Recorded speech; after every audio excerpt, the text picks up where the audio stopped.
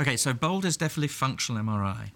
Okay, but in about 1996, 95, 96, 97, somewhere around there, it became clear to us that SPM, used for the analysis of functional imaging in general, was really just a mathematical analysis of a block of scanned data.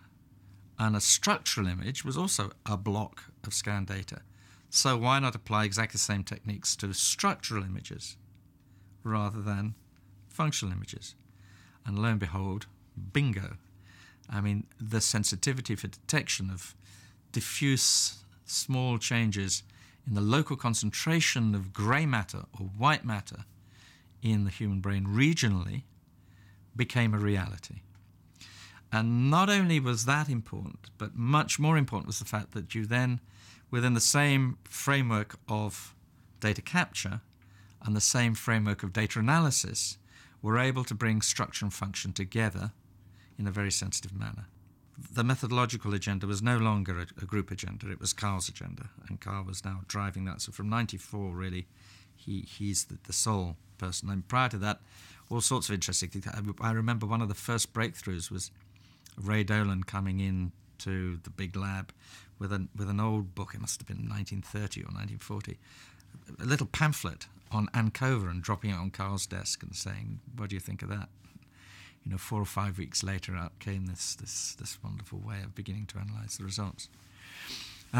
So that whole methodological thing, I took a big role in the political side of that.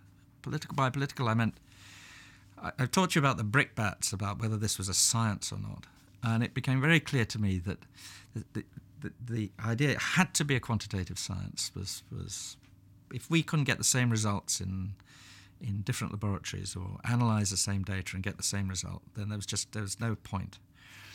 And so I was determined and very single-minded. Some people still blame me for having been quite so single-minded, of trying to get across the generic methods of analysis, which were packaged in the thing we call SPM in the lab, but where it wasn't that it was SPM. What I wanted everyone to start doing is getting involved in the generic analytical techniques using standard statistics applied to large image data sets. And that, by the way, was a much better way of bringing together all the data, which others have tried to do by databasing results, than any databasing. And the fact that now we do have a science, and now that there are people with different implementations of these techniques, but they're one set and they're principled and they've been validated and so on.